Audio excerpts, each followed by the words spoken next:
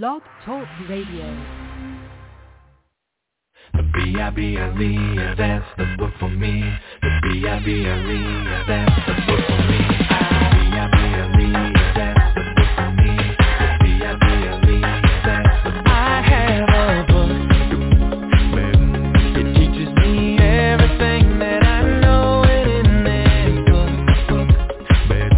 it shows me how I need to grow in my life.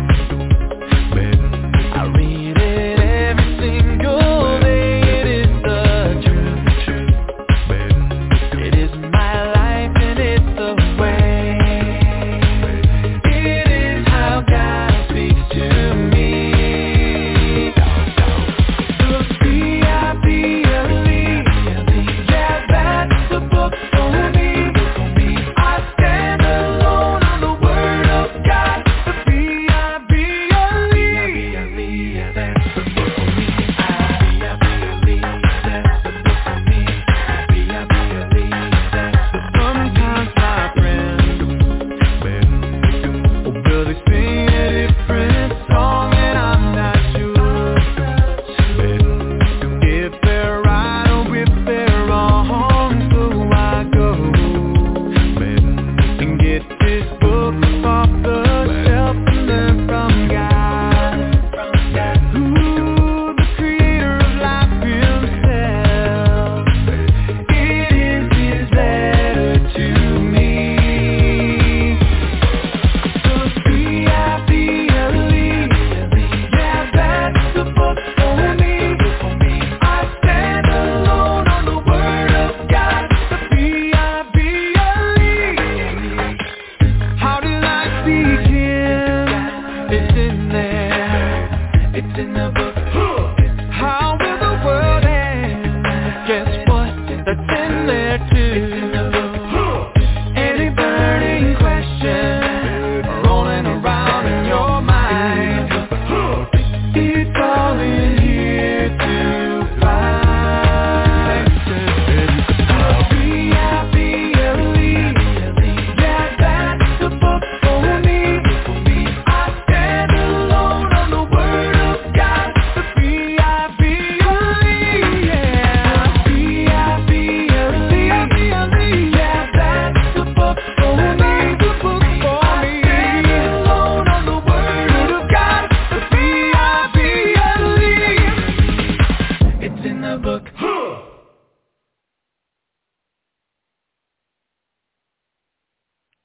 That's right. That's Go Fish starting off right with the B-I-B-L-E, the answers for life's most important questions, which is they are in the Bible. And check it out today, read it, the Bible. And thanks for listening to me. This is Truth Be Told Radio with me, as host, Melissa Cantrola. And what we got for you is this is about spiritual adoption. This is going to be Fodi Wagner here on Truth Be Told Radio.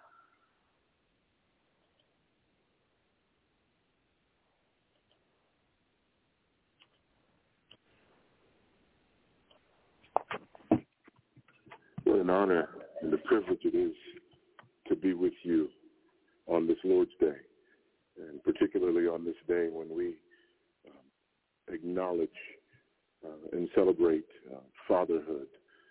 The greatest privilege in my life as a follower of Christ is being a husband and a father. And as of the 6th of this month, now being a grandfather, which has added a completely new and exciting dimension to that reality. If you have your Bibles with you this morning, open them with me to Romans chapter 8. Romans chapter 8.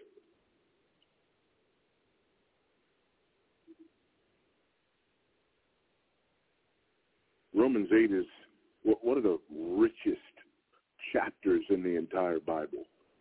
This is one of those chapters that a preacher could literally just read in its entirety and then go sit down. It is amazing, but I'm not going to do that today. I want us to look here in the middle of this chapter. There is a movement that occurs here in the middle of this chapter that connects all of these ideas. So if you'll look with me beginning there in verse 12, at the beginning there's this great crescendo of, there is therefore now no condemnation for those who are in Christ, and this exhortation and teaching about living by the Spirit as opposed to living by the flesh. And here in the middle, we get a picture of why and how it is that we live so differently. Paul writes, "So then, brothers, we are debtors not to the flesh, to live according to the flesh. For if you live according to the flesh, you will die. But if by the Spirit you put to death the deeds of the body, you will live. For all who are led by the Spirit of God are sons of God." Amen. "For you did not receive the spirit of slavery to fall back into fear, but you have received the Spirit of adoption as sons, by whom we cry, Abba, Father. The Spirit himself bears witness with our spirit that we are children of God, and if children, then heirs, heirs of God and fellow heirs with Christ, provided we suffer with him, in order that we may also be glorified with him." Amen. Hallelujah. Praise the Lord. I want to talk to you this morning about the blessing of adoption. The blessing of adoption. I had the privilege of being a father to children into our family, both by birth and by adoption. And it is an amazing thing to become a father at all, but it is quite revealing to become a father by adoption. As we think about what's called in theology the ordo salutis, or the order of salvation, usually we think about it and we talk about it in terms of justification and sanctification and glorification. And that's good. However, it's incomplete. There is a step that we miss. Oftentimes, if you read older theologies and if you read older confessions, you will find that they speak not only of justification, sanctification, and glorification, but justification, adoption, sanctification, and glorification. And oftentimes we forget, we skip over, we miss the doctrine of adoption, which is an incredibly important doctrine in and of itself. And as we think about fatherhood vertically and horizontally, one of the things that becoming an adoptive father helped me to realize was that as it relates to this picture, this picture that is painted through the marriage relationship, wherein a husband and a wife paint this picture of the relationship between Christ and his church, and then children being born as the fruit of that union, a picture of the advancement of the kingdom of God. As I thought about this picture, I thought, in the ordo salutis, I cannot justify anyone. I cannot sanctify anyone, and I cannot glorify anyone. However, I can adopt. And it is amazingly revealing when you think about the doctrine of adoption. A couple of things I want to say here. First, understanding the doctrine of adoption requires us to understand redemption as a whole and from a Trinitarian perspective.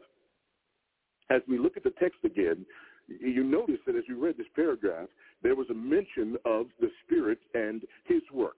There was a mention of the Father and us being his children, and there was a mention of Christ and us being fellow heirs with Christ. This is one of those texts where you see all of the Trinity mentioned together as it relates to our redemption, because redemption is a Trinitarian process. redemption is something that happens within the Godhead as well as happening to us. And so there is this covenant of redemption. In the covenant of redemption, we see how God, the triune God of the universe, who has existed forever as Father, Son, Holy Spirit, one God in three persons, one God in perfect unity, perfect harmony, and perfect love within himself. One God with absolutely no needs whatsoever. It's important that we realize that God needs nothing. God has never needed anything. The triune God is perfect and complete and has always been perfect and has always been complete. God's love within the Trinity has always been complete and utterly satisfying. And yet, in the midst of this complete and utterly satisfying relationship within the Godhead, God the Father loving perfectly the Son and the Spirit, God the Son loving perfectly the Father and the Spirit, God the Spirit loving perfectly the Father and the Son. There is a covenant of redemption, and God the Father bequeaths a people to his Son as an act of love. This is why Jesus uses phrases like, all whom the Father hath given to me. The Father bequeaths a people to the Son as a gift and expression of love. The perfect God who needs nothing. And the Son, as an act of love and obedience to the Father, wraps himself in flesh and lives a perfect life and dies a vicarious, undeserved death so that he might redeem those whom the Father has given to him as an act of love. And the Spirit and his love for the Father and the Son applies the redemption to those whom the Son has redeemed. And so those who are redeemed, those who are saved, in a sense, enter into the grandeur of this eternal love story that has been going on and will go on forever. This love between the Father and the Son and the Spirit that has spilled over and has manifested itself in the redemption of God's people. Theological reality in order to understand the doctrine of adoption, that we've entered into this theological reality of the love in the Godhead. When we understand that, we get this text. First, look at the verse benefit here of our adoption. He says in verse 12, so then, brothers, because we are adopted, we are brothers. Amen? Because we are adopted, we are brothers. God's children. God has only one child who is not adopted. That's the second person of the Trinity. Every other child God has is an adopted child. Think about that for a moment. One of the questions that we're asked frequently as adoptive parents, and people usually ask it, in a roundabout way because you don't want to just sort of come out and say it. Because if you just came out and say it, you would say, hey, you love that one like you love that one?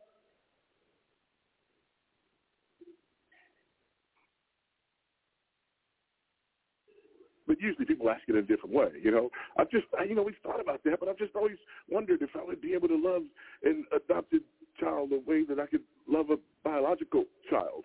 When people say that, I say, well, that's because you're a Darwinian evolutionist. Well, no, actually, I don't believe in Darwinian evolution. I'm a Christian. Well, actually, your understanding of the love of a parent for a child is Darwinian because you think that love is a biological reality when biblically nothing could be further from the truth. We don't love our children because we're related to them biologically. That's not why we love our children. We love our children because by God's grace, He gives us a measure of the love that has existed for eternity in the Godhead and that was manifested in the adoption of a people by God. If you don't understand how a parent could love a biological child, you don't understand how God could love you, or an adopted child, rather. Because that's exactly what you are, an adopted child. And as adoptive parents, you never make a difference between the children who came into your home by adoption and the children who came into your home biologically. They're just your children. And they're brothers and sisters, regardless of how they came into the family. And so because of the doctrine of adoption, we are brothers. Whether we know it or not, whether we like it or not, whether we acknowledge it or not, we are brothers. This is the beauty of the body of Christ. I've had the privilege of preaching in many places around the world. And now I have the privilege of having moved from here halfway across the world to live in Zambia for almost a year now. And the amazing thing is, regardless of where I go, I have family there. Amen? Regardless of where I go, I have family there. But why? Listen to this, if you will, if you want to understand the significance of that. Ephesians chapter 2, beginning verse 11. We love Ephesians 2, right? 1 through 10. We just love it. We just read that, amen, praise the Lord. We just read, yes, Ephesians chapter 2. In fact, when I said Ephesians chapter 2, you know, some of you got all excited, and then I said verse 11, you're like, oh, okay. After the good stuff.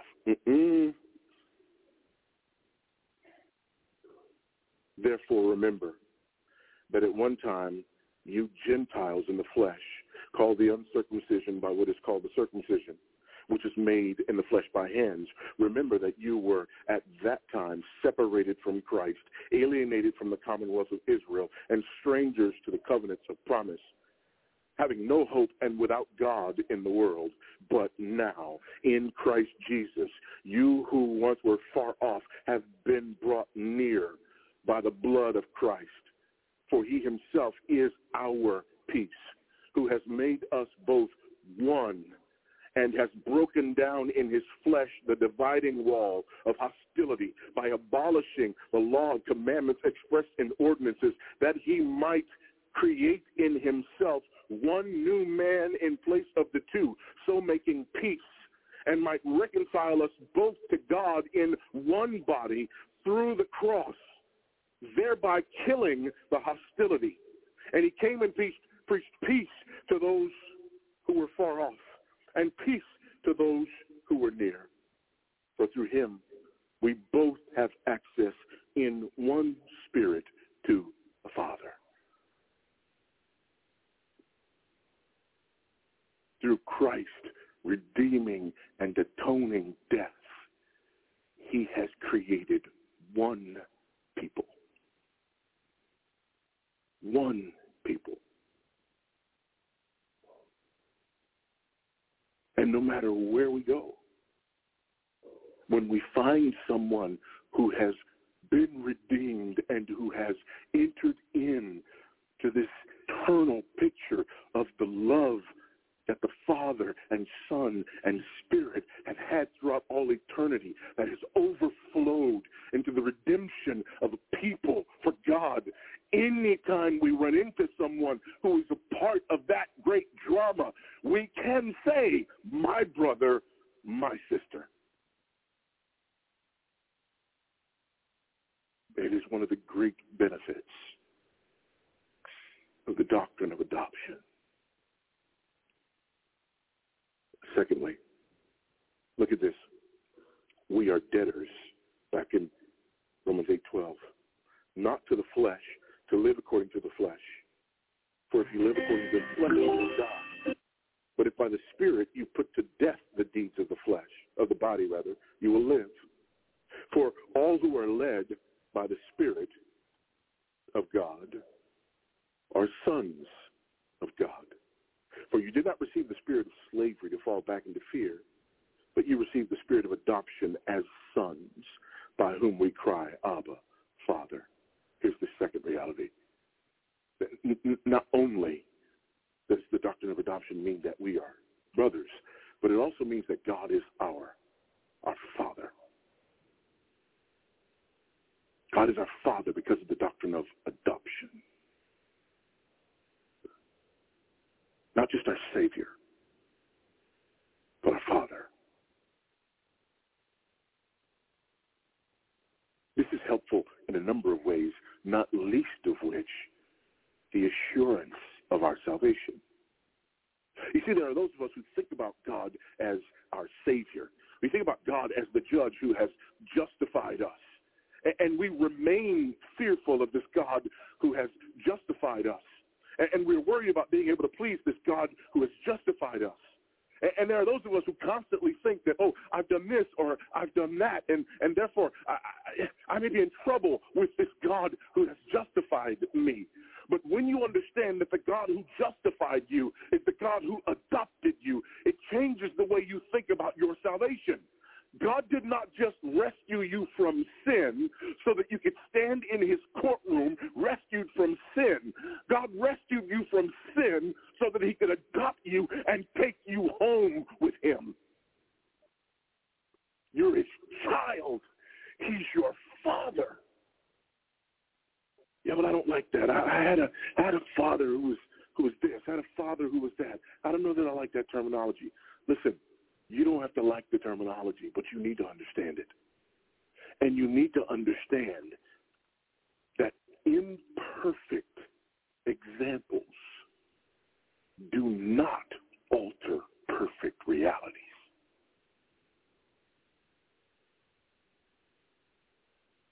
You know what's wrong with that thinking?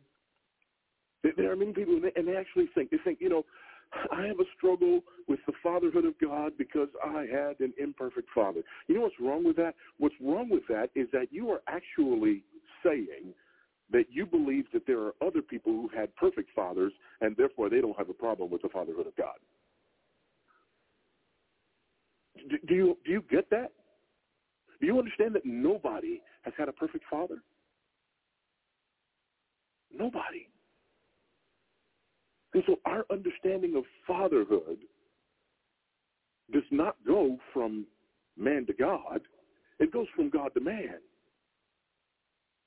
When you're a child, all you have is this horizontal reality. And this horizontal reality is supposed to point you to the vertical reality. But once you've been pointed to the vertical reality, you don't then say, well, that vertical reality must have all the imperfections of the horizontal one. No, you don't.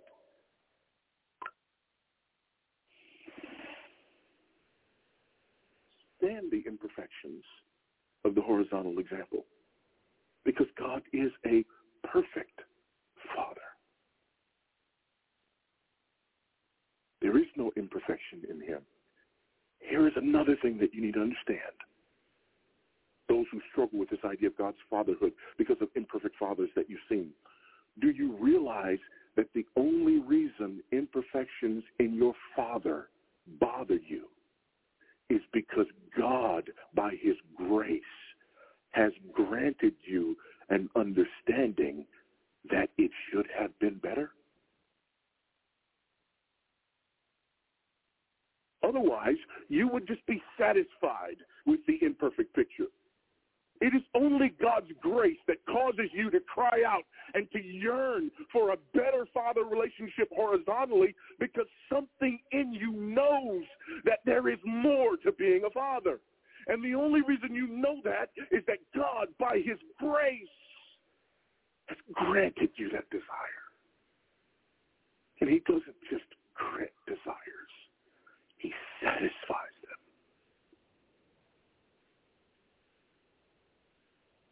And you see the imperfections in your father horizontally.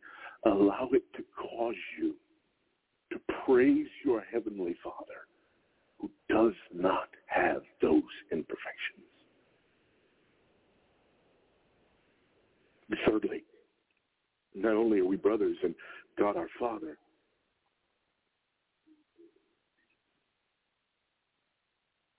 but we also have God's character. in us. Notice what he says here. That we are debtors not to the flesh, to live according to the flesh. For if you live according to the flesh, you will die.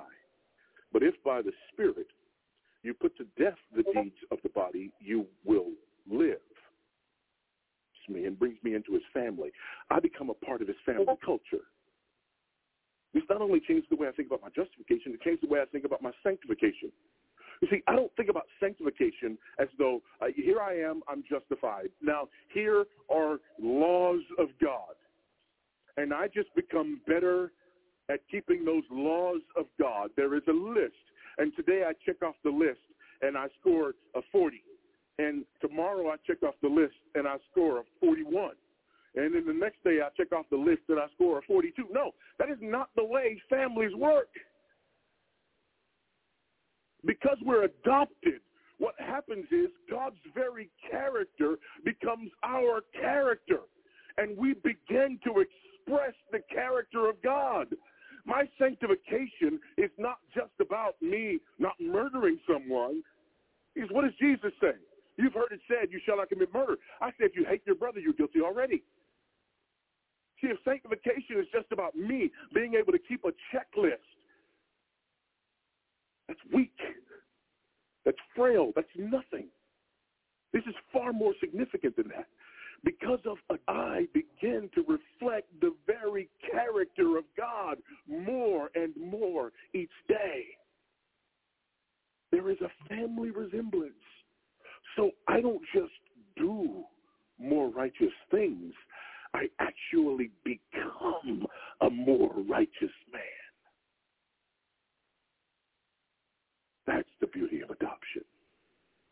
There is, as John says in 1 John, this seed of righteousness in us. And it grows and it matures. That's the beauty of sanctification. There is a final piece. And it's that final piece of union and communion with Christ. We cry out, Father. Look at the next verse. 16. The Spirit himself bears witness with our spirit that we are children of God. And if children, then heirs. Heirs of God and fellow heirs with Christ, provided we suffer with him in order that we may also be glorified with him. There is union and communion with Christ by his Spirit. There's an amazing reality here. Christ is my Savior and my Redeemer and my King, and he is also my elder brother.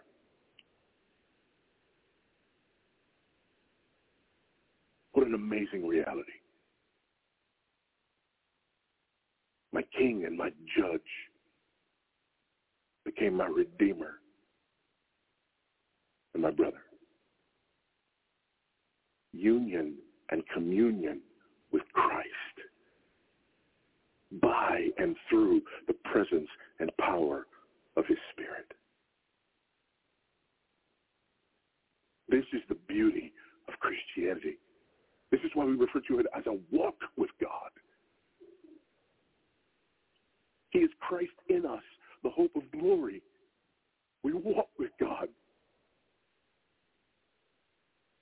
so that by his Spirit, who dwells within us and empowers us, I grow in my union and communion with Christ. So here's the question. That family resemblance, as it grows, what does it look like? It looks like Jesus.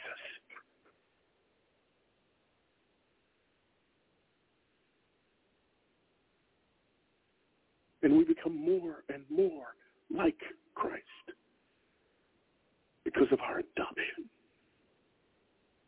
Because he is the one who has paid the price to redeem us. And by his Spirit, we are conformed to his image more and more each day. Look with me, if you will, toward the end of this chapter.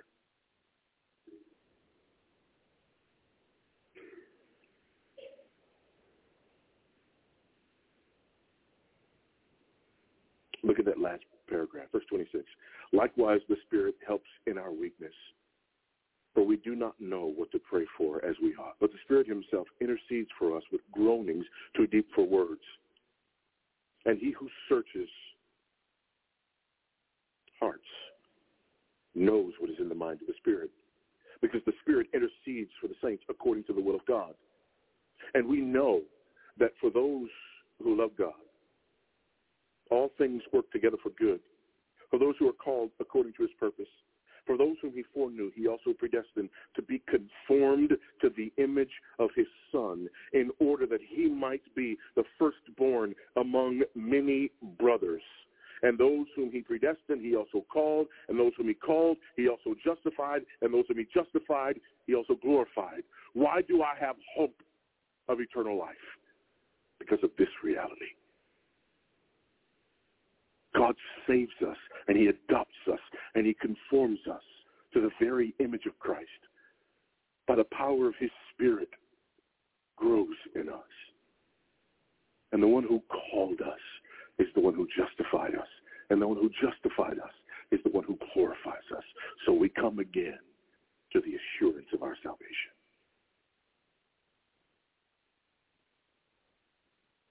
You know when I struggle with the assurance of my salvation? When I look to myself. When I look to myself, when I think about heaven and then I look at me, I can't help but think, I can't get there from here, because I can't. But when I think about heaven and look to the cross, when I think about heaven and look to the triune God, when I think about heaven and think about this love that has existed eternally in the Godhead, between the Father and the Son and the Spirit, this love that has overflowed and has manifested itself in the redemption of a people for God's glory. This people whom the Father bequeathed to the Son, whom the Son redeemed out of love for the Father, and to whom the Spirit applies this redemption out of his love for the Father and the Son. As I think about that and being enveloped in that, and as I think about God working this out to his own glory, when I think about the fact that he redeemed me in order to adopt me and make me a son, then my assurance comes from my understanding of who God is, not from my understanding of who I am. And as you reflect on these realities today, may I encourage you to reflect in this way. There are a number of possibilities as you sit and listen to a message like this. Possibility number one is that you sit here today and you listen to this message and you hear it, and it causes you to understand in a deeper way your redemption that you have in Christ. And your response is worship and praise and adoration and gratitude. And to that I say yes and amen. Response number two is you sit here today and you recognize yourself as one who struggles with your assurance of salvation and your assurance of God's love for you. And my hope is that if that is you today, that you cease to look at yourself and whether or not you have become worthy of this love, but you look instead to the triune God who is love, who has manifested his love for us in this, and that while we were yet sinners, Christ died for us. That's how we know. We know the love of God because of the redemption that we have in Christ.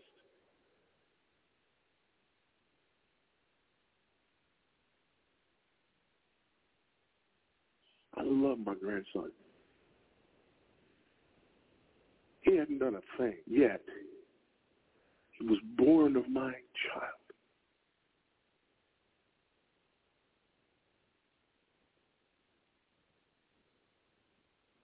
And I'm born of the Son. And the Father loves me because of that. And if that's you here today, be free.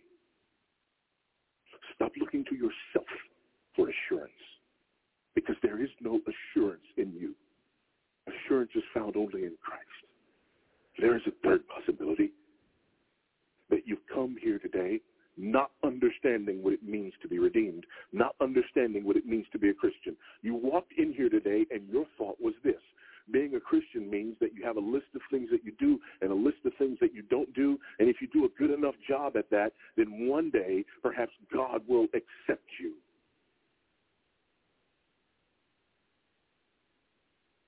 If that's you, rejoice today, because you've heard the gospel. And you can leave here no longer believing that lie, that self-defeating lie. But understanding that salvation is found in Christ and in Christ alone. And if that's you here today, my prayer for you is that God, by his grace, would smile on you. And in doing so, would cause you to see your need for Christ.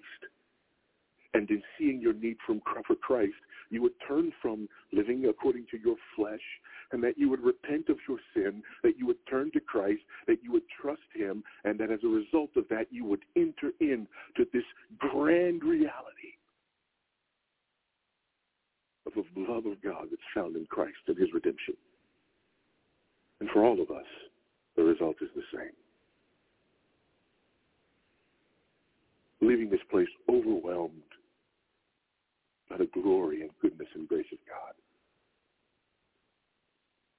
Responding in praise and adoration.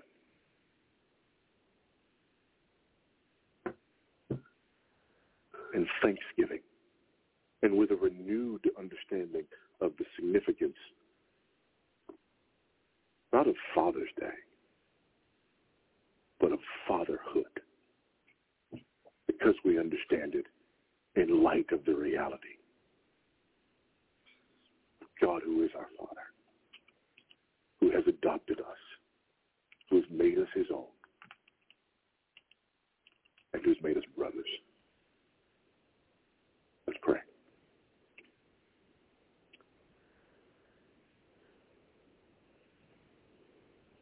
Father, we thank you for your goodness, for your kindness, for your mercy, for your redemption that is ours in Christ. Grant by your grace that we might walk in it to his glory and to his praise. Amen. Cessationism is not the belief that God is no longer doing miracles today. If we were to say that, then we would have to say that God is no longer saving people today, because being saved is the greatest miracle of all. Cessationism is not the belief that God is no longer doing miracles, nor is cessationism the belief that none of the spiritual gifts are in operation today. Cessationism is simply the belief that only the apostolic gifts have ceased: tongues, interpretation of tongues, miracles, and physical healing. All of the other gifts, the more normative gifts, the service gifts, if you will, like mercy, teaching, the discernment, all of these spiritual gifts are still very much in operation today, but only the apostolic gifts, tongues, interpretation of tongues, miracles, and physical healing have ceased.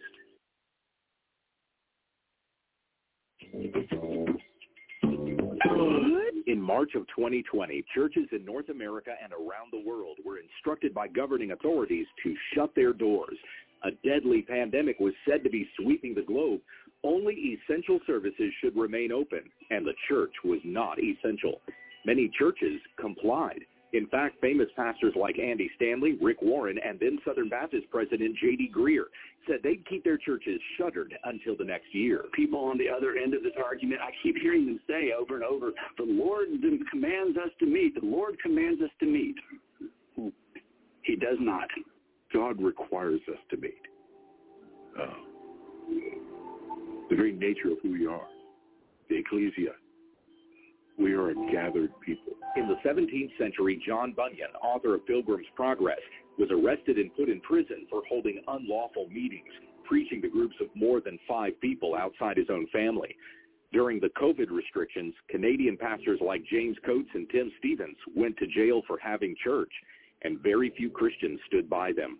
Hebrews 10:24-25 says, "Let us consider how to stir one another to love and good deeds, not forsaking our own assembling together, as is the habit of some, but encouraging one another, and all the more as you see the day drawing near."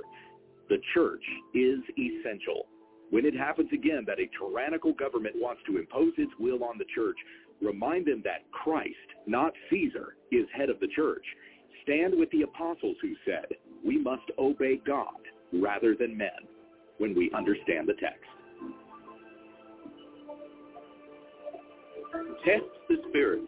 This is Ken Ham, often interviewed on radio and TV on the Bible's reliability and authority. The New Testament is filled with warnings to be watchful and to avoid false teachers. That was true back then and is still true today. Many who claim to be Christians are nothing but false teachers leading God's people astray. So how can we watch for them? The Apostle Paul tells us to test the spirits to see if they are from God, for many false teachers have gone into the world. When we hear a teaching, we can't just blindly accept it. We need to test it. But by what standard? Well, how do we know anything authoritative about God? By His Word. God's Word is His revelation to us, and we must compare everything against it. Subscribe to receive free email insights from Ken Ham when you visit our website at AnswersRadio.com and learn more about the accuracy of God's Word at AnswersRadio.com. I have to go first, guys.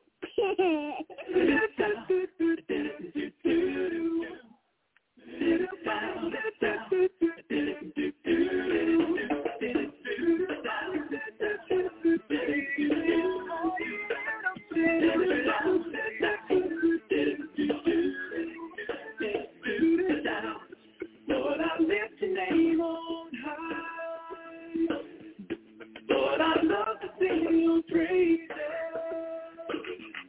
I'm so glad you're in my life. I'm so glad you came to save us. You came from heaven to earth to show the way, from the earth to the cross. My debt to pay, from the cross to the grave, from the grave to the sky. Lord, I lift your name on high. Lord, I lift your name on high.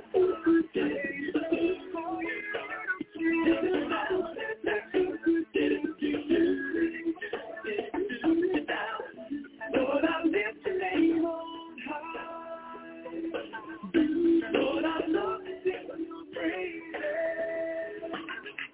I'm so glad you're in my life. I'm so glad you came to save us. You came from heaven to earth to show the way, from the earth to the cross. My debt to pay, from the cross to the grave, from the grave to the sky. Lord, I lift your name on high. Lord, I lift your name on high.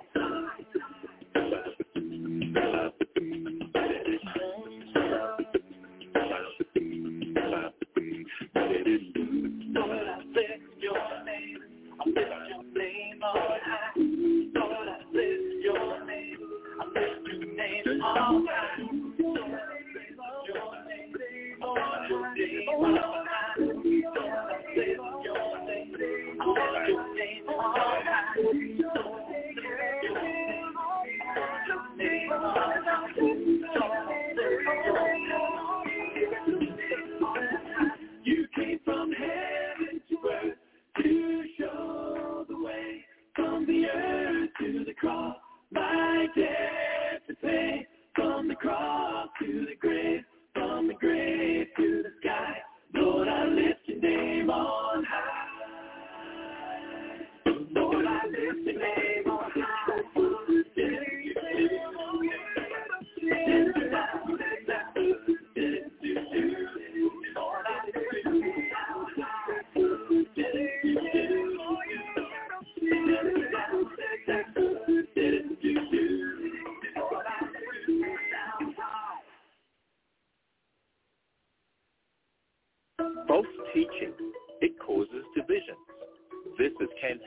on a mission to strengthen the global church with God's Word.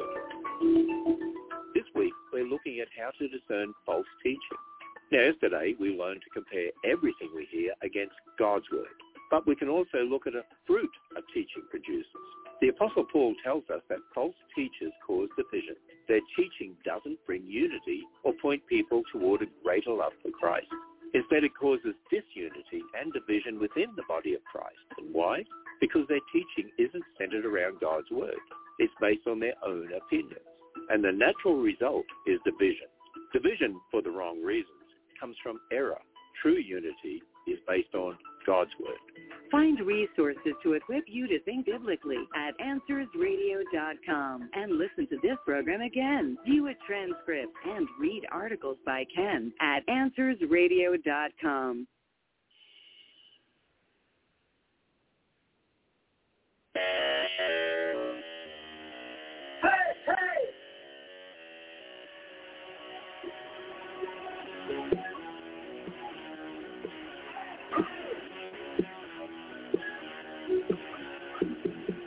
Came down to earth from his throne on high. He humbled himself, he came to live so he could die. He was killed on the cross, but he rose up from the grave. Just put the seed and survived his tears away. Gonna cast my head and shout Hosanna. Jesus is risen and he lives forever. He took my sin and set me free. Jesus is alive, I believe.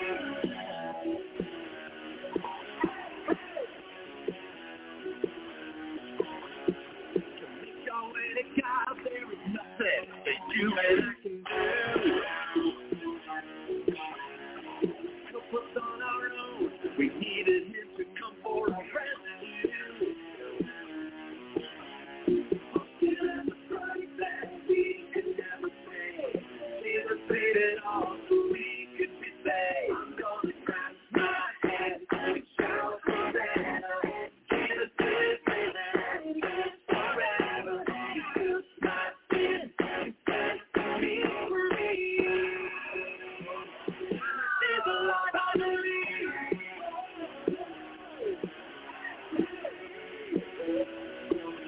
Is alive, I believe.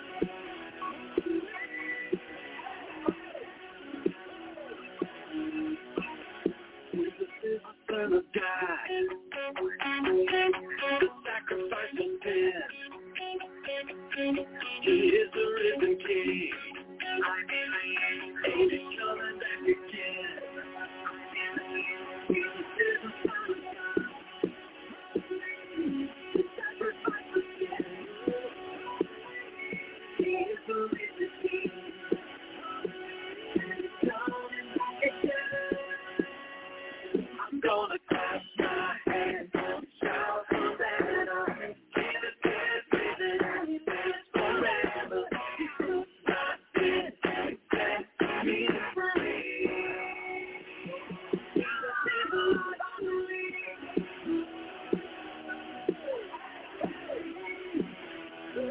Jesus is alive, I believe.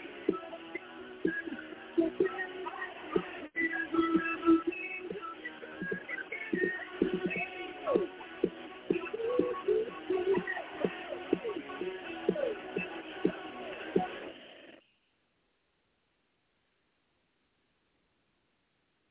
Teaching according to Christ. This is Ken Ham, author of the popular devotional commentary, Creation to Babel. In the book of Colossians, we're told to beware of being taken captive by philosophy and empty deceit. Now, how can we know what is mere philosophy and deceit? Well, the Apostle Paul says that such things are according to human traditions and the things of this world, not Christ. How do we know what's according to Christ? By looking at his word. The only way we know anything authoritative about Christ is from his word. It tells us everything we need for life and for godliness. Does a teacher point you back to God's word and to Christ, or do they distract you by focusing on things outside God's word? The focus should be Christ. Plan your visit to the world-class Ark Encounter and Creation Museum when you visit AnswersRadio.com and discover more about the reliability of God's Word at AnswersRadio.com.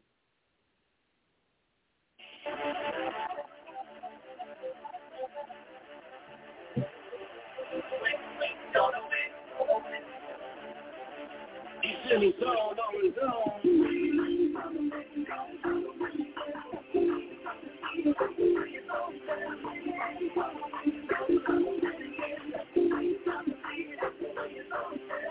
Took a boy named David with a slingshot and some knife. Put him up against the giant. Nobody thought he had a shot. But he did. And he took it. Goliath fell down dead. He showed David how to get ahead. We the dream that will never end. He's on another level. We did. No love comes in the feet.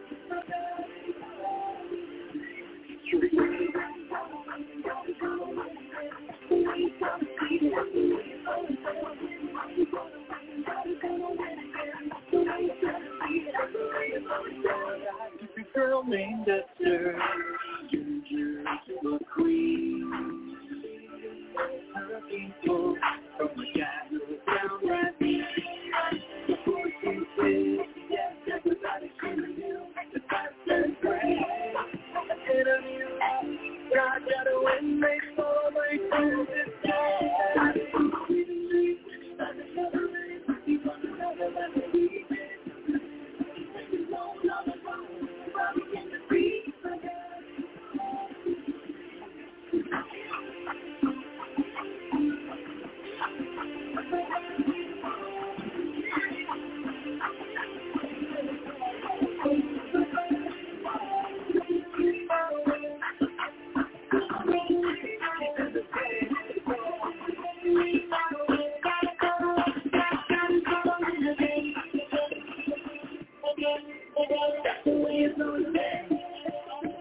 God loves us so much, He gave His only Son.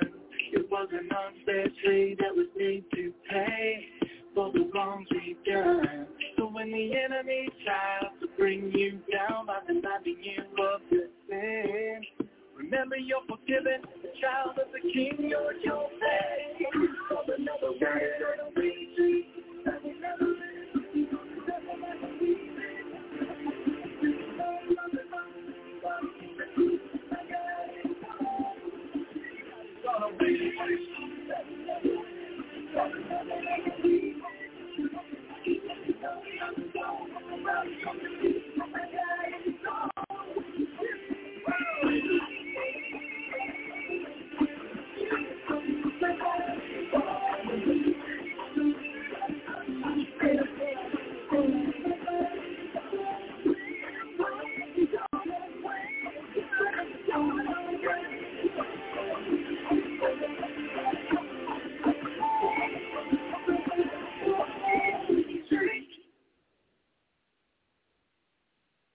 The Heart of False Teaching. This is Ken Ham, encouraging all churches to start their thinking with God's Word. This week, we're looking at how to discern false teaching. We've seen we must compare all teaching to God's Word and also take a close look at the fruit. Well, we can also look at the heart behind a teaching. Scripture says false teachers will follow their sensuality. Does the heart behind a teaching encourage sin and lust of the flesh? Many teachers today won't teach on sin. Some even claim that what the Bible says is sin isn't sin. This is part of following the sensuality, doing what they want to do, and just changing the Bible when it says otherwise. But if a message is from God, it will spur us to righteousness. Find resources to equip you to think biblically when you visit AnswersRadio.com and listen to this program again and read fascinating articles by Ken at AnswersRadio.com. Mother in the morning when you see the sun rising. Love Him in the evening 'cause He took you through the day. And in the in-between time when you feel Remember that he loves you and he promises to stay. When you feel like you're in a hurry, stop, stop, 'cause you got a lot to do. You don't need to worry. God has always got time for you. So, the blossoms in the morning when you see the sun rising. The blossoms in the evening 'cause he took you through the day. And in the in-between time when you feel the pressure coming, remember that he loves you and he promises to stay. When you feel like you're in a hurry, whoa, whoa, 'cause you got a lot to do. Oh, you don't need to worry. God has always got time for you. So, the blossoms in the morning when you see the sun rising. The blossoms in the evening coming to keep you through the day. And in the in-between time when you feel the pressure coming, remember that he loves you and that he promises to. Let me hear you sing. Blossoms in the morning. When you see the sun rising, blossom in the evening, 'cause it took you through the day. And in the in-between time, when you feel the pressure coming, remember that he loves you and promises to stay. Blossom in the morning, when you see the sun rising. Blossom in the evening, 'cause you can do. And in the in-between time, when you feel the pressure coming, remember that he loves you and he promises to stay. Blossom in the morning when you see the sun rise. When you see the sun rising, blossom in the evening, 'cause you can do.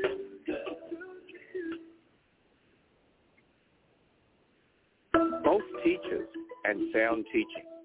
This is Ken Ham, and we produce the family-friendly Answers Bible curriculum. Today, we're wrapping up a series on what the Bible says about discerning false teaching.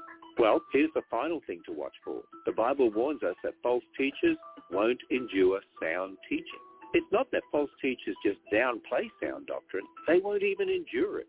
They can't stand what the Bible says about who God is, what sin is, and what it says about repentance, judgment, and salvation.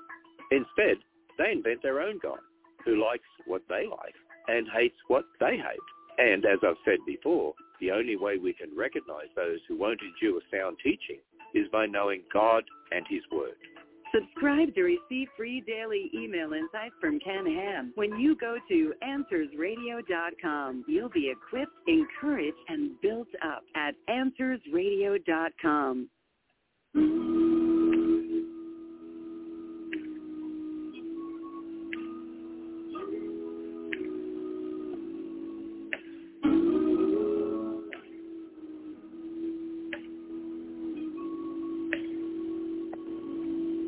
Sometimes at night when I just can't sleep, I get up and as quiet as can be, I talk to God, 'cause he's always awake with me. If I wake up 'cause I had a bad dream, I take a deep breath and I try not to scream, and I talk to God, 'cause he's always awake with me. Quiet at night when the lights go out, that's when I talk to God about how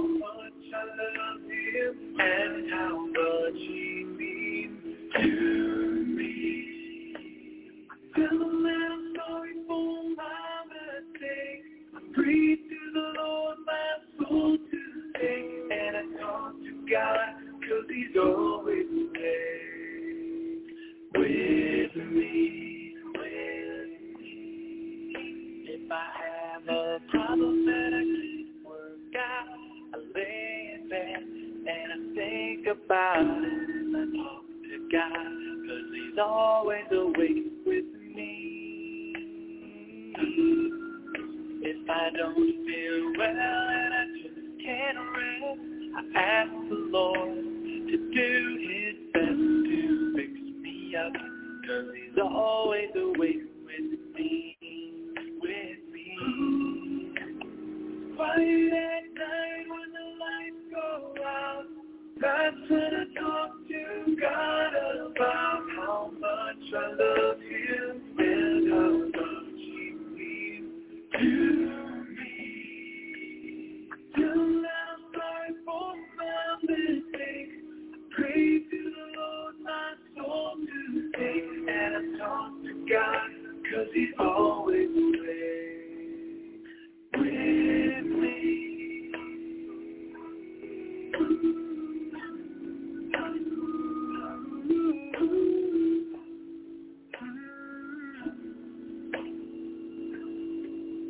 When I'm sleeping through the night, I know that I will be alright, 'cause God is here and is always awake with me. It's quiet at night when the lights go out, that's when I talk to God about how much I love him and how much he means to me.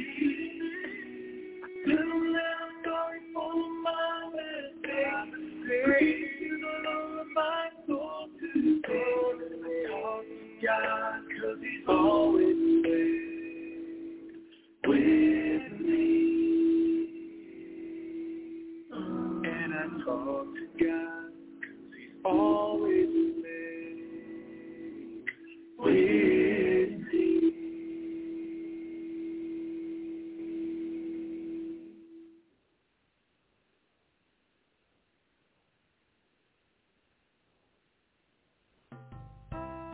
Get social with Truth Be Told Radio. Check us out on our Facebook like page as Truth Be Told Radio. You can find our website at truthbetoldradio.com. That is truthbetoldradio.com. truthbetoldradio.com. Do you have any questions, suggestions, comments, or want to tell us anything? Send those emails to truthbetoldradioshow@gmail.com. Remember, by sending us your email, you give us permission to read it on the air. So write us at truthbetoldradioshow@gmail.com. If you like to read blogs, we've got you covered. Check out ours at truthbetoldradio.blogspot.com. That's truthbetoldradio.blogspot.com. Also, follow us on Twitter as Truth, the letter B, then Told Radio. That is TruthBToldradio.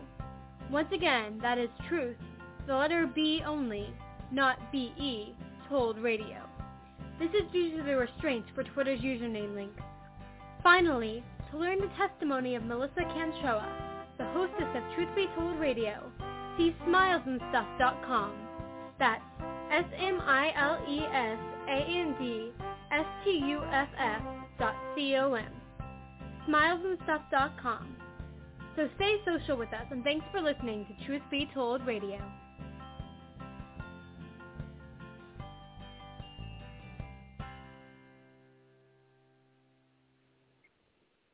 Yes, Jesus loves me, the Bible tells me so.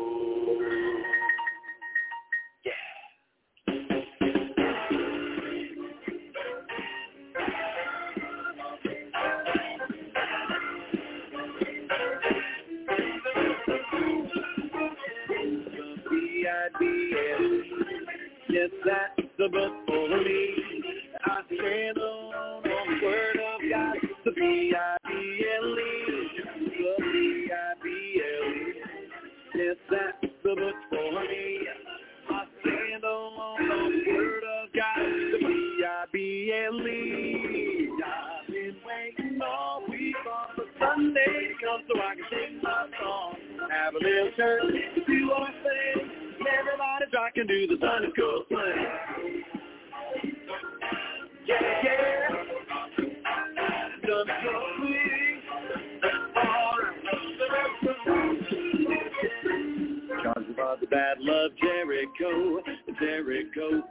Jericho. Joshua fought the battle of Jericho, and the walls came tumbling down. Fought the battle of Jericho, Jericho, Jericho. Joshua fought the battle of Jericho, and the walls came tumbling down. I've been waiting all week for Sunday to come so I can sing my song. Have a little church to do our thing. Everybody's rocking to the Sunday school swing. Who's the Sunday swing? He's got the whole world in his hands. He's got the whole world in his hands. He's got the whole world in his hands. He's got the whole world in his hands. He's got the whole world in his hands. He's got the whole world in his hands. He's got the whole world in his hands. He's got the whole world in his hands. Keep it up now. Oh yeah. I'm gonna let it shine. I'm gonna let it shine. I'm gonna let it shine. Let it shine. Let it shine. Let it shine. I can't sing all week on Sunday to come so I can sing my song. Have a little church, do a thing. Everybody's rocking to the Sunday. So nobody can wait all week on the Sunday to come so I can sing my song. Have a little church and do our thing. Everybody's rocking to the Sunday school play. Oh, Sunday school. Jesus loves me, just I know.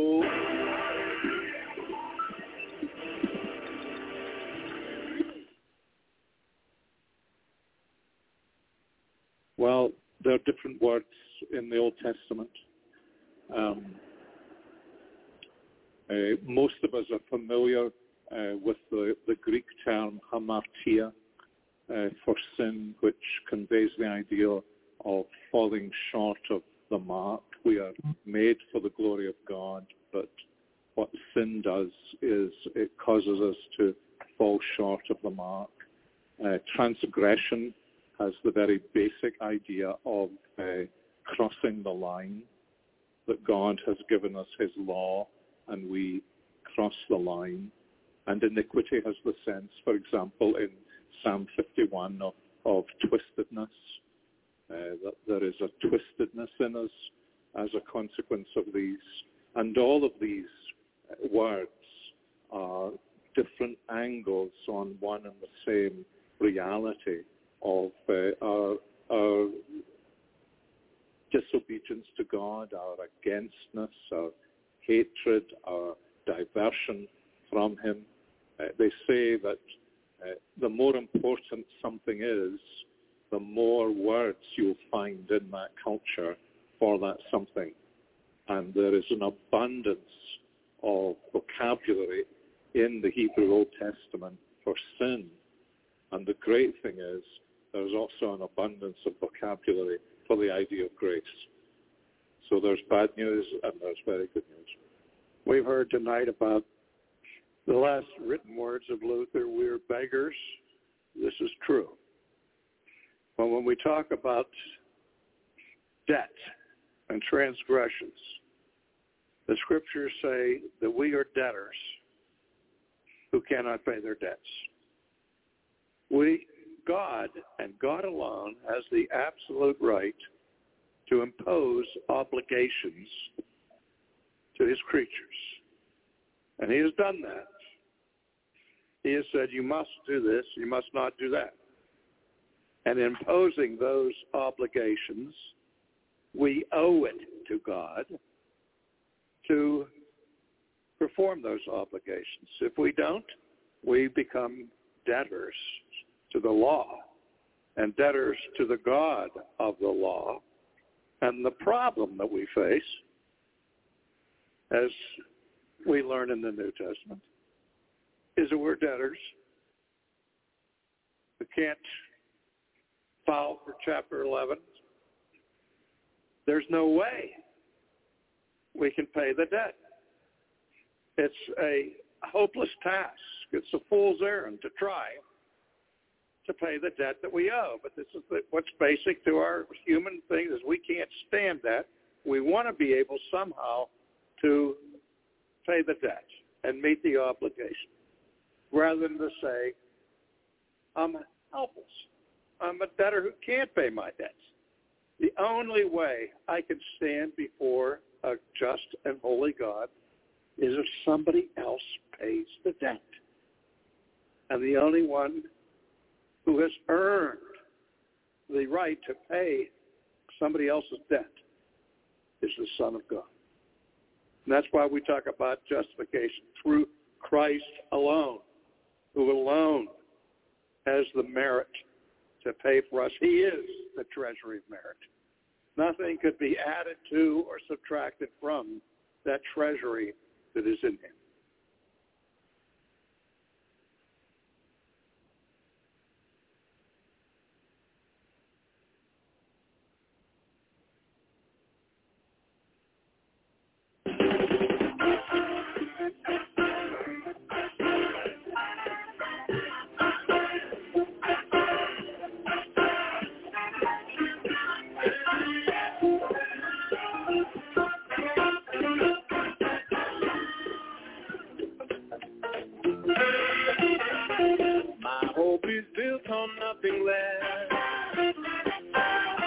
In Jesus' blood and righteousness, I dare not trust the sweetest frame, but only lean on Jesus one day.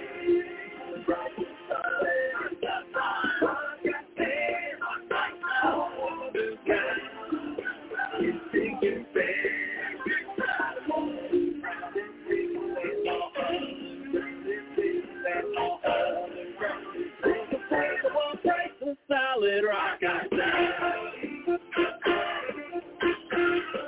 Ladies and gentlemen, we welcome settlers of my darkness veils his lovely face. I rest on his unchanging grace.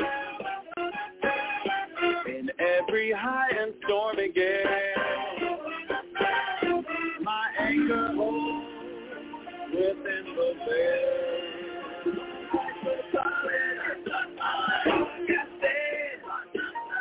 of the ground is sinking sand. All of the ground is sinking sand. All of the ground is sinking sand. All of the ground is sinking sand. For Christ the solid rock I stand.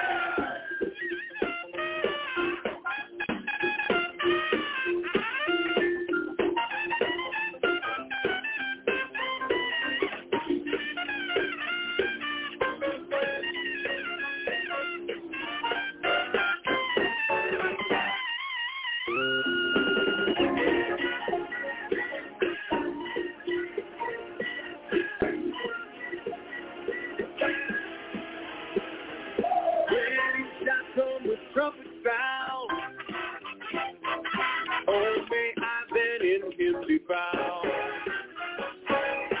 rest in his righteousness alone,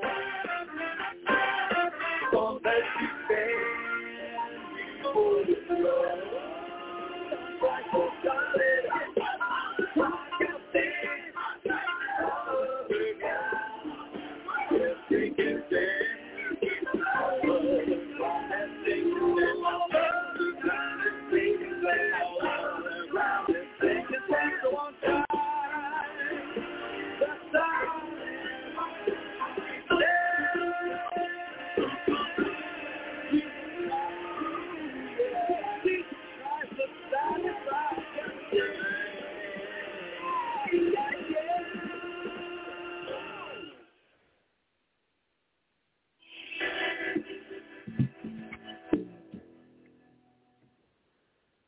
What should our takeaway be from the book of Job?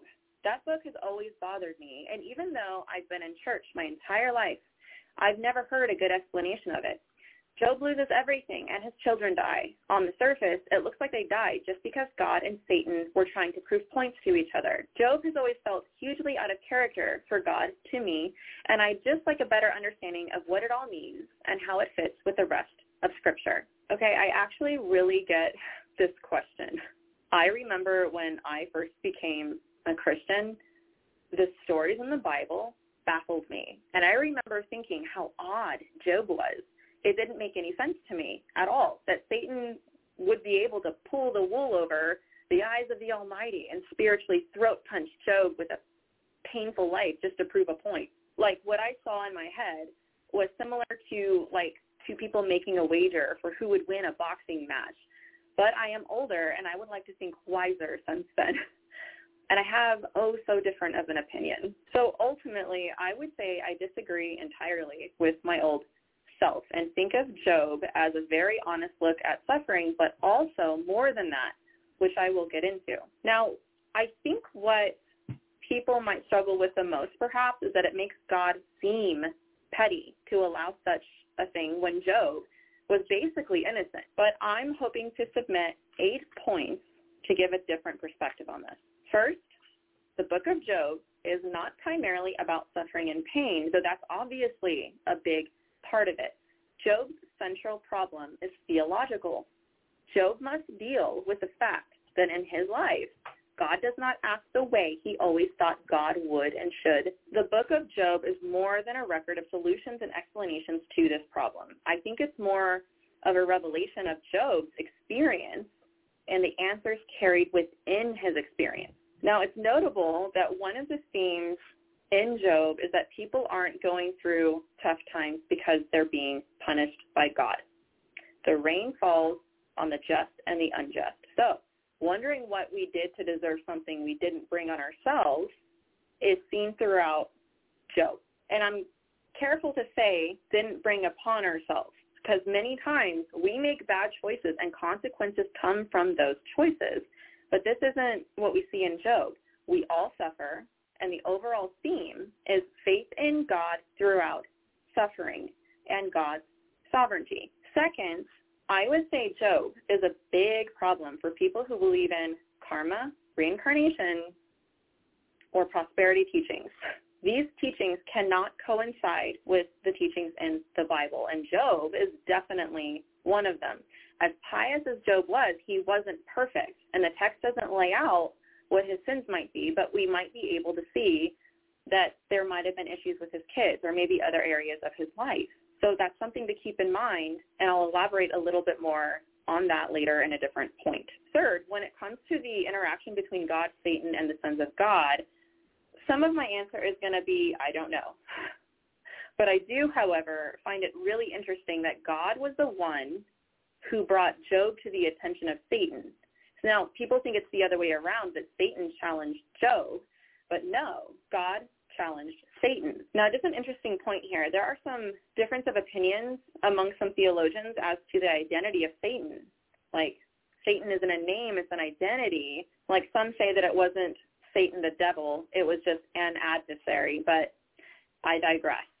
Now, let's actually read this passage in Job, starting in chapter 1, verse 6 to 12. It says, "Now there was a day when the sons of God came to present themselves before the Lord, and Satan also came among them. The Lord said to Satan, 'Where have you been?' Satan answered the Lord and said, 'From going to and fro on the earth, and from walking up and down on it.' And the Lord said to Satan, 'Have you considered my servant Job, that there is none like him on earth, a blameless and upright man who fears God and turns away from evil?' Then Satan answered the Lord and said, 'Does Job fear God for no reason? Have you not put a hedge around him and his house and all that he has on every side? You have blessed the work of his hands, and his possessions have increased in the land. But stretch out your hand and touch all that he has, and he will curse you to your face.' And the Lord said to Satan, 'Behold, all that he has is in your hand. Only against him do not stretch out your hand. Do not take his life.'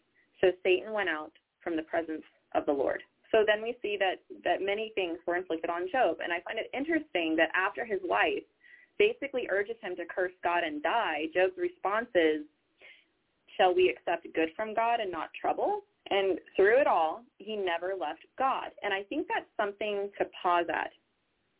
God wasn't being petty. So here's my point with this.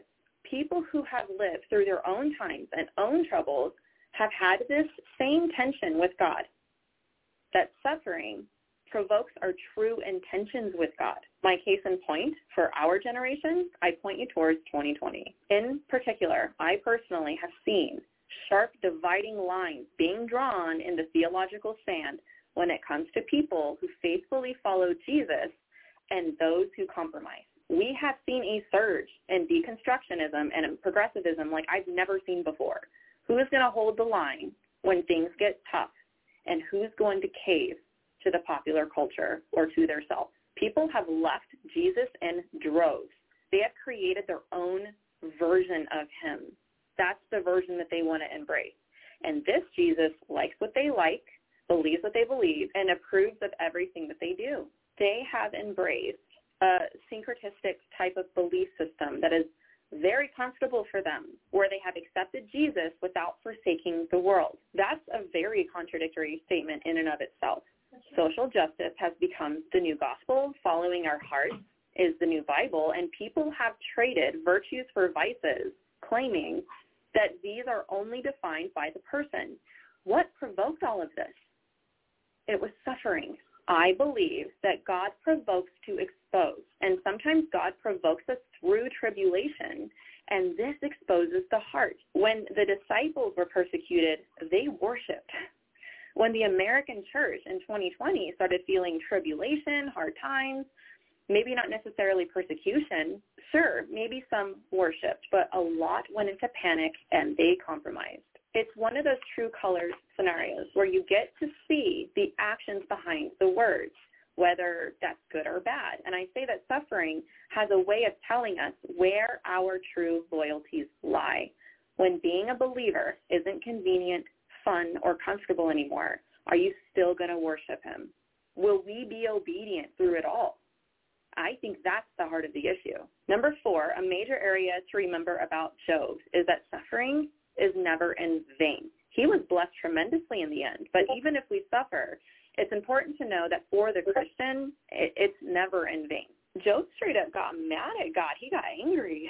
He asked him why. He protested and felt that what we'd probably all feel if we'd led a pious life and went through what he did. And this is interesting, as God allows us to lament and be angry.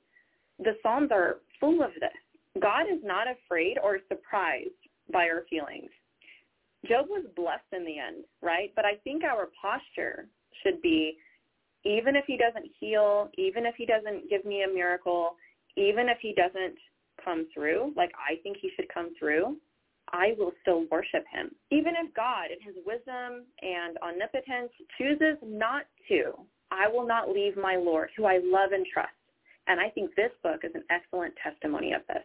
All right, my 5th point is, you said on the surface, it looks like Job's kids died just because God and Satan were trying to prove points to each other. I personally do not think that that is the case. You said that Job feels out of character for God to you, and you'd just like a better understanding of how it all fits in the rest of Scripture. Well, I think that's kind of the point, is that in our perspective, it's limited. Now let me take us a different direction. Let's pretend for a moment that this was not in Scripture. I think that we would lose one of the most valuable possessions we have as Christians in our struggle with having insight on how to make sense of suffering. I have found that those that go through the most intense suffering understand Job more than anyone else. I think part of the deepest concepts of this book is when Job says, in the worst parts of his pain and suffering, like in Job 23 verse 10, he says, but he knows the way that I take, and when he has tested me, I will come forth as gold. This doesn't mean that suffering is meaningless. This means that for the martyr, for the injured, for those with cancer, chronic illness, poverty, and countless trials, the lesson is that testing purifies us and reveals the gold-refined character within us. I would say that it's in the depths of our suffering that we look for God. And C.S. Lewis has said that pain is God's megaphone to rouse a deaf world. I'm on my 6th point. Wow, this alone could be its own video, but I like expounding on this, so hang with me. A few more points. I would challenge the readers of Job to extend their understanding of the writing beyond their own personal situation or experience. To understand the Bible, we look for Jesus, right? Not ourselves.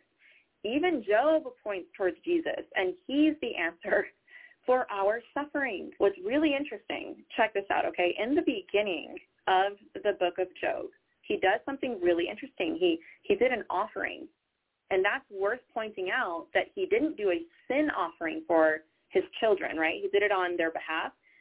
He did a burnt offering on behalf of his children. A burnt offering was a symbol of total dedication to God and awareness of God as he has rightful ownership of us. A burnt offering was a sacrifice of a male animal, the most perfect that you could find in your herd or flock, completely without blemish, and the perfection of the burnt offering symbolizes the sacrifice of Jesus. If we find a parallel here, when Jesus stood before Pilate, he declared that he found no fault in Jesus at all. And in a way, this mirrors Jesus' suffering for us. Job was blameless, but he wasn't perfect. Jesus, God in the flesh, was in a sense the perfect Job. He was unfairly inflicted with great suffering, yet it was not in vain. All right, my seventh point is that Job expresses how Satan is not God's equal or opposite. Now, I mentioned before that there's some interesting debate in some theological circles about the sons of God and the adversary, the Satan, that's how it's said, and their approaching of God, Yahweh. But the point is that this displays God's sovereignty and providence and pokes quite a hole in open theism, the idea that God isn't quite all-powerful. And as far as God's sovereignty, I'm glad that Job exists because it explicitly contradicts many of the prosperity teachings we see going around, how God would never allow a faithful person to suffer, and that God just wants you to live a happy and victorious life. People just look silly trying to command, declare, and decree God to do anything in light of Job. God is not our heavenly bellboy. I actually had a friend this week say that Job is the elephant in the room for the health and wealth prosperity teachers, and it's very true. All right, my last point on this is I'd like to propose some insight on the interaction between Job and God that should be considered. Satan's philosophy is me first, right? It's believed that Satan fell because of his pride. He bows to no one. He is his own God. This is the religion of man as well. This is, in my opinion, the biggest obstacle for people accepting the gospel. They do not want to serve somebody else other than themselves. So no doubt this is very reflective of what we have always seen in society, not just of today's society. But the thing is that this is actually a satanic philosophy. Satan is not all-knowing. That's important because what I'm submitting is that Satan believes that this is a fundamental philosophy for mankind, including Job. The point here that I'm trying to make is that Satan is saying that Job has everything, and this is why he loves and obeys God. Satan was condemned for being prideful and rebellious, but what's the difference between us and him? It's love. And it's not that we love, it's who we love, or ourselves. Who do we love more? Now hang with me here because this is a really, I think, in my opinion, a really good point about Job, because it's only in the obedience, the laying down of self, worshiping the one true God no matter the circumstances, which is part of the point of Job. I think that this puts Satan and God's interaction on another level in this light. It was not a petty wager.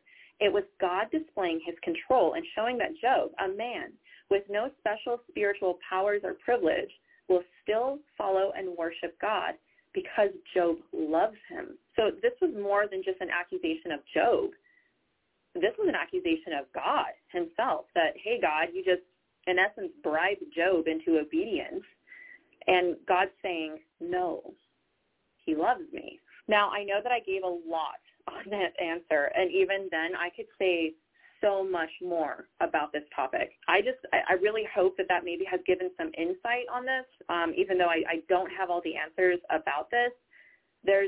I just have to say, a lot more to Job than meets the eye.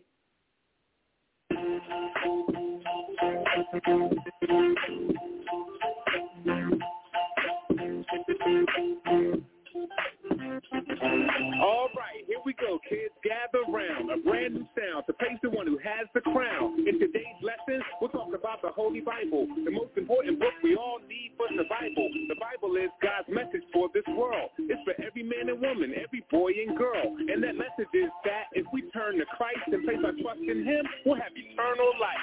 Now, when we're at church, yeah, it's fun, it's cool. When we hear a lot of stories in Sunday school, like Jacob and Noah, Moses and Daniel, David and Jonah, Joseph and Samuel, but all the little stories tell one big story about the God who made all things for His glory. So as we read the Bible, it's important that we see this. There's only one hero, and His name is Jesus.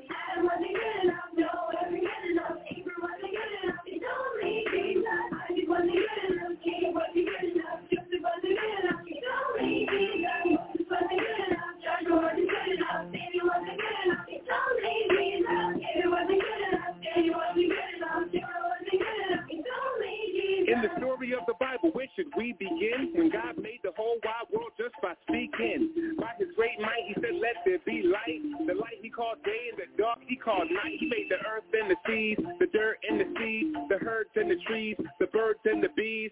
But the big surprise God had up His sleeve. On day number 6, created Adam and Eve, made in the image of the beautiful Most High. God told them, be fruitful and multiply. Everything's yours, but that tree do not try, because in the day you eat it, you're surely going to die. I'm sure you know the rest. Yes, they failed the test, and ever since then, the world has been a big mess. So as we read the Bible, it's important that we see this. There's only one hero, and His name is Jesus.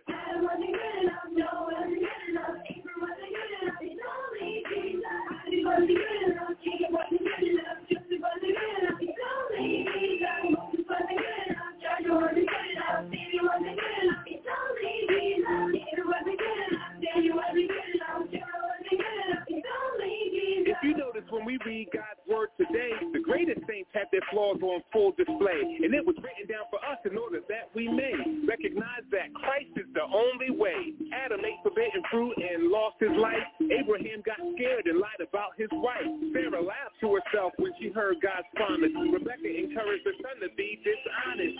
Aaron used crafts to make a golden calf. Moses got mad, struck the rock with a staff.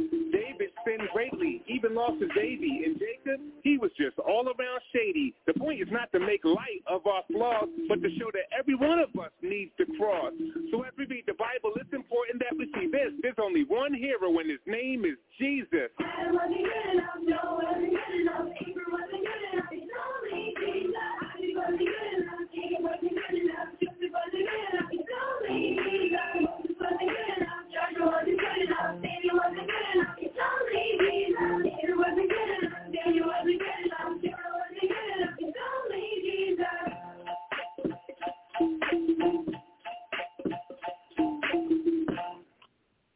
And Job wasn't good enough. So that is Shiloh with only Jesus. And only Jesus is good enough, the one to pay for our sins. And now what I got for you, I got some book reviews from time to time. I receive emails about people being considered for my show, and they have books. And these books, there's 3. I have more than I probably got to do next week. But so far, there's these 3. The first one is How to Revive Evangelism, 7 Vital Shifts in How We Share Our Faith. And the second one is called The Shadow on My Heart, Faith, Family, Forgiveness by Stephen Ryback. And that's spelled Rybak, then Stephen, Stefan. And the first one is by Craig Springer. And the last one, the reviews, the longest too, longest review I got is Broken and Redeemed by John Jarman. That's John and then Jarman. And here's what I got written down for how to revive evangelism, 7 vital shifts, and how we share our faith.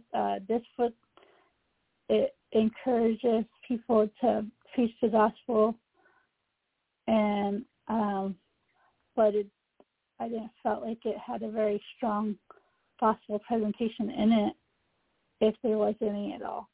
It was to proclaim it, but it was, I think, devoid of it. And it says praying.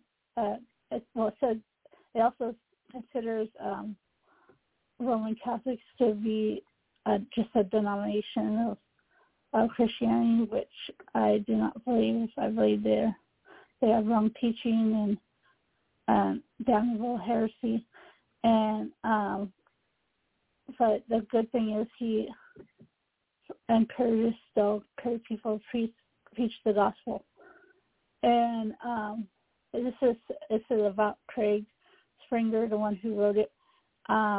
Craig Springer is a executive director of Alpha USA, an evangelism program that runs in more than 8,000 churches and ministries across every major denomination and 600 prisons throughout the country. Alpha mobilizes over 50,000 volunteers and over 500,000 participants annually in the USA and more than 1.3 million globally. Alpha is a simple idea of a great meal, a short film, and a meaningful discussion about life and faith over 10 weeks with a digital experience option as well. Craig is the author of How to Follow Jesus, a practical guide for growing your faith, Zonda around 2020, and How to Revive Evangelism, the one that I just talked about, and that is also by Zonda Van from 2021. Prior to Alpha, Craig pastored at influential churches in the Chicago and Denver area, and now lives in Denver with his wife and 2 children. And the next book that I'm telling you to review about from me is The Shadow on My Heart, Faith, Family, Forgiveness by Stephen Ryback. And it's good because the story, I like hearing people's stories, especially if it's about how they became Christian. But it starts with the major heart surgery and sharing his family and how he became successful with being a radio DJ that weaves in spirituality throughout it. It's an interesting story, but warning, it does have some cussing, and I don't think he's a Christian from what I assessed in the book. I could be wrong, but also the book is about 2 years old. I hadn't gotten to reading it before until now. And there are indicators that he and his mother were both Roman Catholics, so I also don't agree with that. I think that's bad teaching, heretical teaching, damnable heresy. And said about the author, Stephen Ryback is an energetic, enthusiastic, positively motivated, highly experienced multimedia manager professional with a 40-year track record of proven success, expertise in radio, television, and print and digital media. Stefan's background and experience include advertising, marketing, sales management, management consulting, new media, and professional speaking. Stefan has written over 500 published articles and won the Billboard Magazine Program Operations Director of the Year and award for 2 consecutive years. And he lives in the greater New York City area with his family. And the next book, this is the last one for this week, is Broken and Redeemed by John Jarman. I have a lot to say about this one, so I'll just read about the author. About the author section first. John Jerniman is a professional fitness coach and men's discipleship leader with a passion for seeing lives changed by faith in God. A former football coach and Marine Corps veteran of Desert Storm, John's life was radically transformed from a self-destructive trajectory of selling drugs and using people to one of life, wholeness, and faith. And like I said, the book Broken and Redeemed by John Jerniman. This book is mixed with an autobiography, interactive questions, and practical advice. One thing is, as with the rest of the books that I talked about, I reviewed, is it doesn't have a strong gospel presentation. I think it does have it, but it's like kind of a little bit more vague. And although he does better than the rest of the people in the other books, he talks about generational curses, which I believe is wrong teaching. That's when they think it's like that we have curses that we get from our family line, and you have to pray for it to get rid of it. I don't believe in this teaching. I don't think the Bible supports it, because even the Bible says about the part, it says in part of it, it says that each one's responsible for their own sins. And he also mixes spirituality with talking in one part about Native American teaching on one part. So he mixes that up. There is at least one point in his book they cuss, which I don't think is becoming of a Christian. He says things like God spoke to him in different parts of the book. And so, like, I think that God doesn't speak to, like, he uses the word to speak to us, not just, like, I guess, nudging or something. I don't know. And then he said that in the book, he said he was spiritually oppressed. He also points, I think that, like, it's kind of like does a lot of emphasis on the effects of demons and the spiritual war. You know, there is spiritual war. I think the way he handled it was wrong with the way he said it in the book. He also points out to things as signs of God, and I don't think God does that. He doesn't, like, just gives a sign that to do something or that we're doing something right or whatever. And I don't think as Christians we're supposed to do that, to depend on that. And on one chapter, he has a strong emphasis of dealing with demons, which I don't think Christians are to mess with. He even mentions teaching from Rick Warren, which I don't consider he's not a good teacher. He's not. I don't even think he's even a true Christian. He even says there are teaching that says demons are active in what's called the fourth watch, is a certain amount of time, which I guess in the nighttime or early morning. But I don't think the Bible supports this teaching.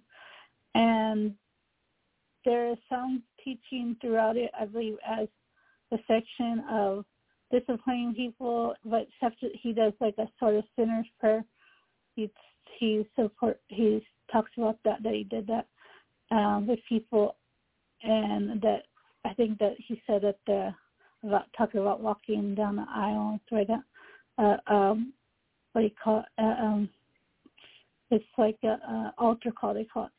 I don't think that we're supposed to do altar calls either as a Christian. And this book has some good quotes from A.W. Tozer and mentions Bible verses, but I think that it's a mixed bag of a book, that some of it is accurate and some of it is not, especially in the using of the Bible verses.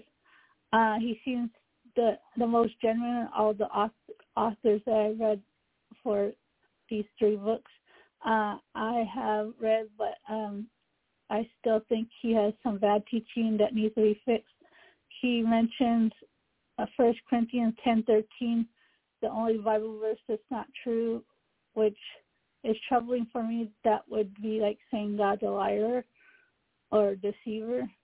He, so that verse, he says, let me see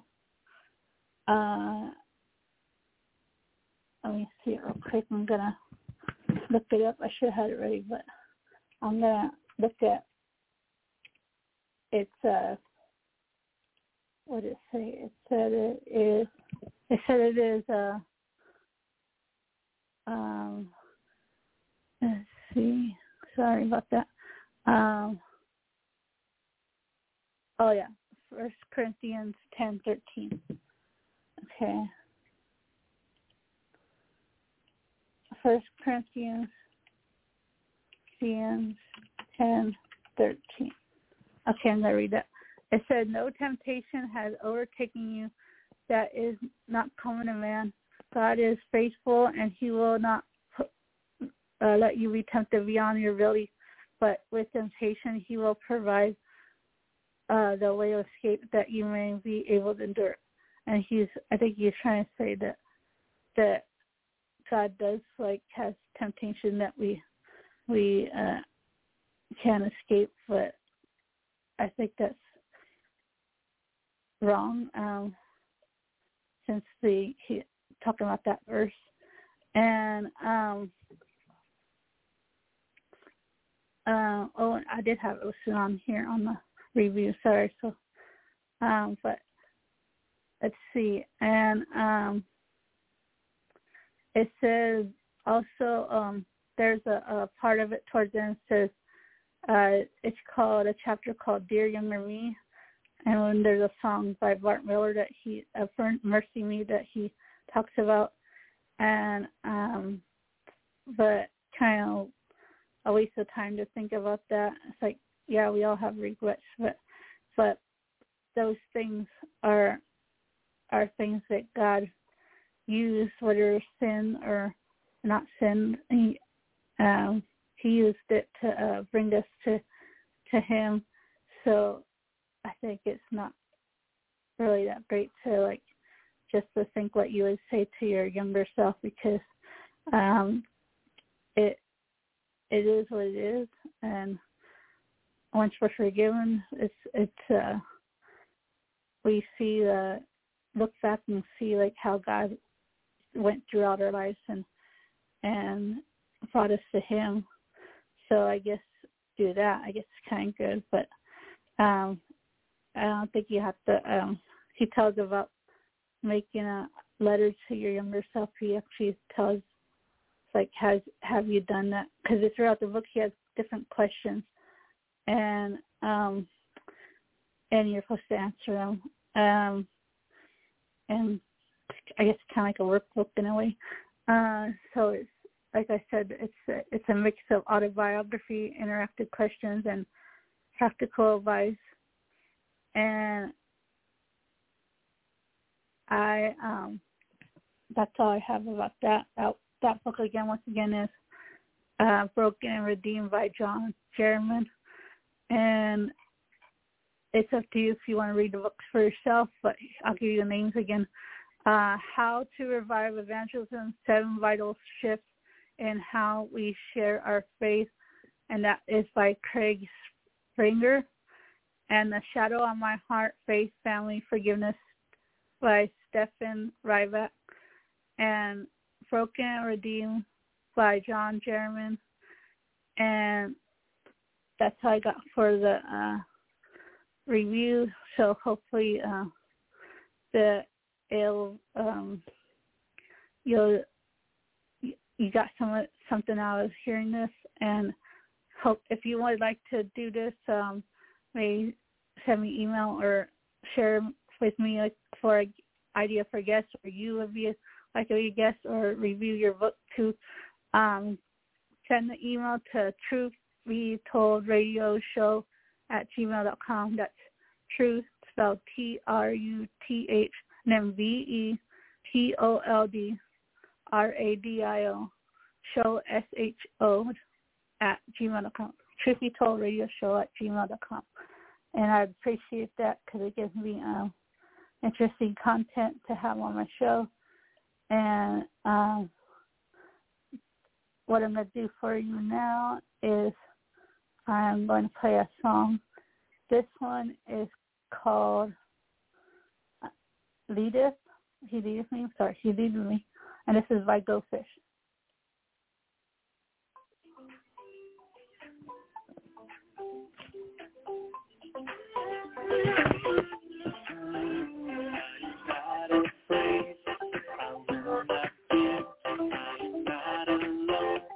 My God is here. Whatever I do, wherever I may be, it is His hand that is leading me. He leadeth me by His own hand. He leadeth me, His faithful follower. For by His hand He leadeth me.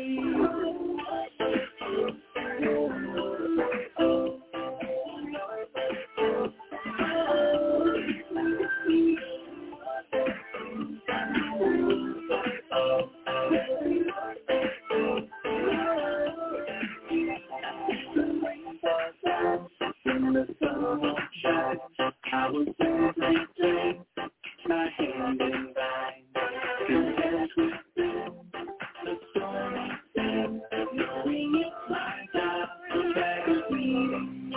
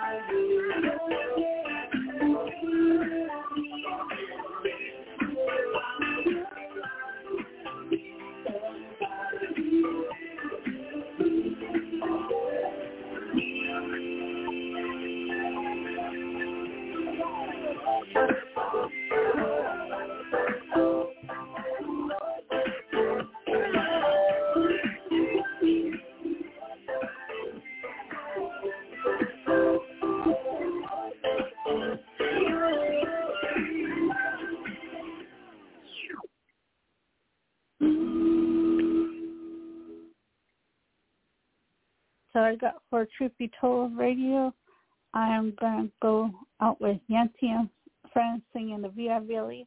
And until next time, bye for now.